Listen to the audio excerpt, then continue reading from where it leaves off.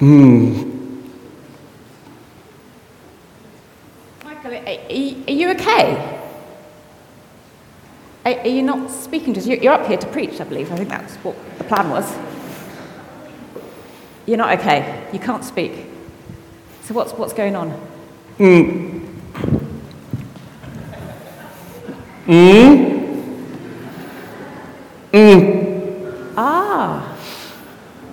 I think he's managed to super glue his lips together. That's very unfortunate, isn't it? That's not great today, is it? What are we going to do? I tell you what, I think I've got something that might help. Just bear with me a sec. I'm keeping these here safely. Just got a few tools that might be helpful, Michael. I wonder if,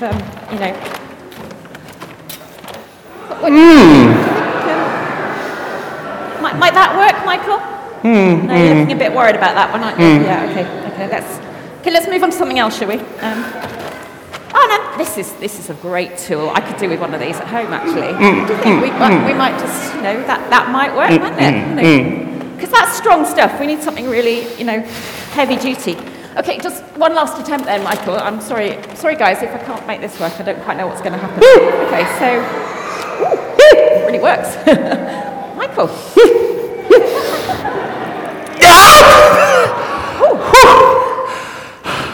Wow, that sounded like noise. Yeah. How are you talking? I can speak, Rachel. Oh, great. So we won't be needing these. Are you sure? No, I'm sure. Thank you. Thanks. Okay. No, I can speak now. You can speak now. Yeah. Thanks, Rachel. You've helped me find my voice. Don't go on too long, though, will you? Okay. Oh, thanks, Rachel. Morning, everyone. It's great to see you all, and great to finally be able to speak to you. That passage Nicola read from Deuteronomy, we're going to see two big things from it.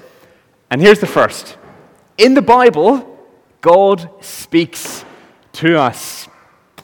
God speaks to us. See, back when my mouth was glued shut, I couldn't speak, couldn't say any words. Well, is God like that? Is God's mouth glued shut so that he doesn't speak to us? That would be rubbish, wouldn't it? If God couldn't speak. It would be a bit like this. Imagine picking up your Bible and opening it and looking inside, and here's what you'd find. Nothing. Empty. No words. That's what our Bibles would be like if God didn't speak. But God isn't like that. I want you to do something. I want you to pick up your Bible and open it up and look inside and see what you find. What do you see? Is it empty like that? No. It's full of words because God speaks. God's mouth isn't glued shut. He speaks to us in the Bible. In fact, he speaks a lot. I wonder if anyone knows how many books there are in the Bible, how many chapters, how many verses there are. Anyone know? 66 books. Well done, Tom. Let's see what else there is. 66 books, 1,189 chapters, and over 31,000 verses. That's loads of words. God speaks loads in the Bible. And all different kinds of words too. Promises and commands, like Moses says to the Israelites. And more than that, he speaks stories and poems and wisdom and letters. With all sorts of words, God speaks to us in the Bible. See, all the Bible's words are God's words. Now, I've got some good books here. I wonder if anyone here has read Superworm by Julia Donaldson. Yeah, some big fans. Great book. Anyone read Harry Potter and the Half-Blood Prince by J.K. Rowling? You've read? Really? That's impressive. Maybe not. Great books. Really good. But the Bible's special. See, When you read Harry Potter, you hear J.K. Rowling speak. When you read the Bible, you hear the God of the universe speak. The awesome, loving God who made us. That's amazing. God speaks to us. And he speaks to us today. That's what Moses says to the Israelites. Moses tells the Israelites, these are the commands the Lord your God directed me to teach you. Now, that would have made the Israelites scratch their heads. Moses, didn't God tell you to teach our parents these commands 40 years ago? And it's like Moses says, no. What God said for your parents, he says to you. Things God said a long time ago, he still speaks today. And then Moses says, here's a land that God promised to you. And that would have made the Israelites scratch their heads again. Moses, didn't God promise a land to our great-great-great-great-great-great-grandfather Abraham? And it's like Moses says, no. God's promise to Abraham is God's promise to you. What God said to people a long time ago, he still says today. See, the Bible's words are from long ago, but they're not stuck in the past. God speaks them by his Spirit to us today. So here's a question for you, for us. Are you hearing God? Now that doesn't mean, are you hearing a special voice in your ear? I mean, are we listening to God in the Bible? See, in the Bible, God speaks to us. Are we listening? If you're younger, that means listening carefully in Sunday club or at home when the Bible's read. If you're old enough to read, do you read a little bit of the Bible each day? Now, you don't need to do that, but why wouldn't you? Why miss out on hearing God speak to you every day? How about this? Do we remember God's words? See, if we're listening to God speak, then his words won't just go in one ear and out the other. We'll find ways to remember them. Maybe we'll learn some of his words. Could be a good thing to do on holiday. Or maybe we'll write down some of his words and stick them around the house. Or maybe we'll look at just a few of his words for a long enough time that they sink in. Are we hearing God speak? Because in the Bible, God speaks to us. And we're going to think more about that after we sing a song. So we're singing about this. God speaks, and so we listen. Got some actions for this song. I think Rachel's maybe going to join me to help. Let's stand and sing.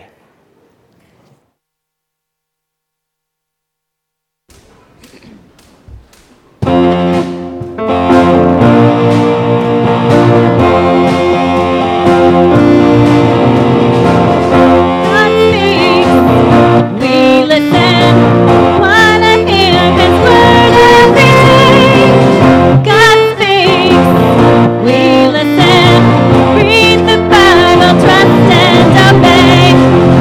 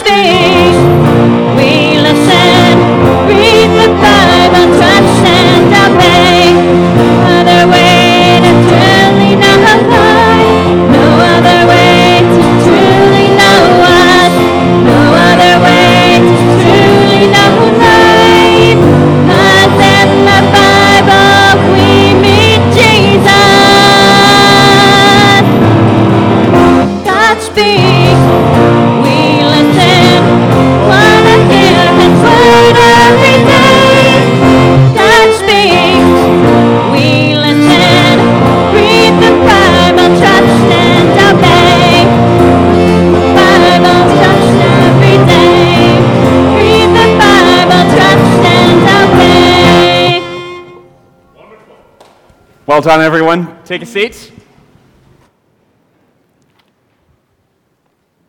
Well, here's the second big thing from that passage Nicola read for us. God speaks to us so that we fear him and live. That's a bit of a mouthful, so I think let's try to say it all together. We're going to split in half. If you're on this side, God speaks to us. This side, so that we fear him and live. Let's say that all together after 3. 1, 2, 3. God speaks to us so that we fear him and live. Well done. That's what Moses says. See what he said God told him to teach the Israelites. Why? So that you, your children and their children after them, may fear the Lord your God as long as you live by keeping all his decrees and commands that I give you, and so that you may enjoy long life. In other words, our hearing should lead to fearing. We hear God speak in the Bible so that we'll fear him. Now, that could be quite confusing. What does it mean for us to fear God? Well, it's how we feel about him. I wonder, what makes you say, "Oh, that's nice"? Maybe something like this. There it is. A cute kitten that makes us feel, "Oh, that's nice." I wonder, what makes you say, "Ew, that's gross, that's disgusting"? Maybe something like this. A big, gross spider. Ugh, that's gross. I wonder, what makes you say, "Meh, that's boring"? Maybe something like this. Paperwork. Oh, meh, I'm bored. Well, when we think about God, we're not meant to say, "Oh," or "Ugh," or "Meh." We're meant to feel, "Wow, wow, God, you're amazing. You're great." Like a great bunch of waves. Like great waves crashing. You're great. Like a great tall cliff. You're great. Like a great big strong lion. All those things are great. God is greater. Wow, God, you're so great. And wow, God, you're so good. There's a story about a girl called Lucy who's going to meet a big lion called Aslan. And Lucy's scared about meeting a big lion. Of course she is. Imagine meeting a big, scary lion. And so Lucy asks her friend, "Is Aslan safe?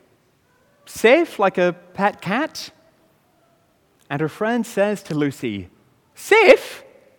Who said anything about safe? Of course he isn't safe. But he is good." And that's what God is like. Like a big, scary lion who is very good. The lion even came as a lamb to die so that we can meet the lion and live. Very good. That's what it means for us to fear God. Instead of saying, "Oh," or "Ugh," or "Meh," we feel, "Wow, God, you're so great.